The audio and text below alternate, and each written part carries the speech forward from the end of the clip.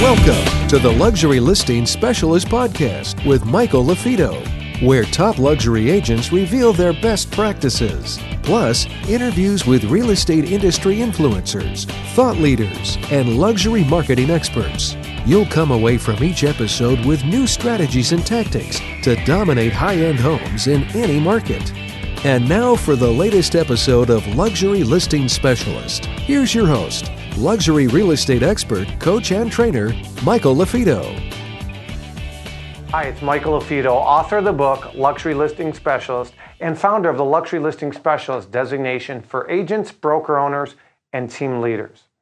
In this week's video, we're going to talk about, should you put your homes on the market that you are representing maybe in the private network or potential clients that are thinking about listing, or should you wait?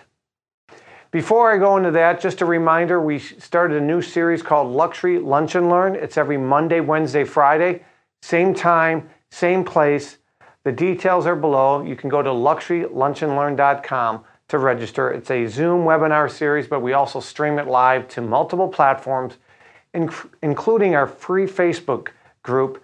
Take a look at that coming across right now. We have a Facebook group, and we do Facebook Lives, and we produce a lot of free content there. So please check it out. And if you like it and you're getting some information from our podcast and our trainings, please leave us a review. We could use those. All right, let's get back to this week's lesson. We're going to talk about the pros and the cons of putting a home on the market in this unprecedented time. So first and foremost, I just had Ann Miller on our Luxury Lunch and Learn last week, and she talked about you got to make sure your sellers are comfortable putting their home on the market in this time. So that is kind of a no-brainer, but it's so true. You have to make sure your clients are comfortable, they're not high risk, that sort of thing. But if they are comfortable and they're motivated to get their home sold, then there are some precautions that you can take. First off is you can make sure that lights are on before showings. Things are, light switches and everything is disinfected before showings. And then right after showings, you're going to have the owners, or you as the agent can also disinfect things for your clients. So letting your clients know that, hey, we're going to make sure we do some things to minimize contact ahead of time and minimize afterwards is important. Some brokerages are requiring certain disclosures that the buyer and their agent haven't been exposed to COVID-19 the best they know, and they fill out these things. So those are some precautionary things that you as an agent can do to minimize COVID-19.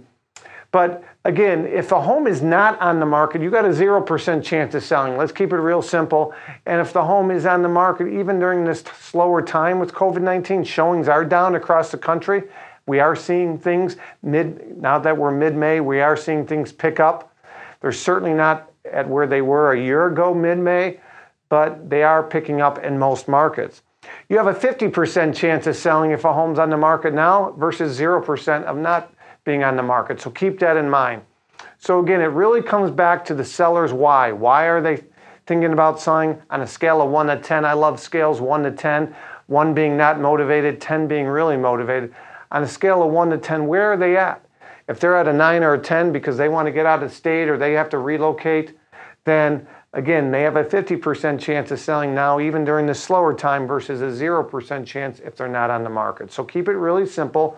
Safety and security first, and then you have to get your ducks in a row during this slower time. So in other words, you want to get your photography, you want to get your print collateral, you want to put everything on a silver platter so that when someone's showing properties in the area, they pick your listing over the competition, because you only have one time to make a first impression. Whether it be pre-COVID, and I was making this video years ago, or post-COVID, first impressions are important. So don't rush to get the home on the market. You still have to do the proper things to get the home positioned properly. Destaging, uncluttering, neutralization, exterior, interior, deferred maintenance, go through all those checklist items. Then your photographer. But many agents and many owners are going to wait till all the dust settles before they take photos. Well, guess what? They're going to be 3-4 weeks out before they go live on the computers. And so that's why you want to get your ducks in a row and think about putting it on before the competition does, because it comes down to supply and demand. When there's less supply on the market, those buyers that are looking, there's less competition. That means demand is higher. versus in 6 to 8 weeks, and others put their home on the market and there's more supply, that drives down demand. Again, it comes down to how many months of inventory is there on the market. There's a good image coming across your screen right now. This is from Steve Harney and Bill Harney in Keeping Current Matters. Months supply. When there's 7 or more months of inventory, we call that a buyer's market. When there's 4 months or less, that's a seller's market. 5 or 6 months is a balanced or a neutral market. If you have any questions whatsoever, again, my contact information is below. If you know somebody that would be a great guest on our podcast, LuxuryListingPodcast.com. It's on iTunes, it's on Spotify. Shoot me a note. Or if you have anybody that would be a great guest on our Luxury Lunch and Learn, shoot me a note. My name is Michael LaFido. Keep raising the bar in real estate and go make somebody's day.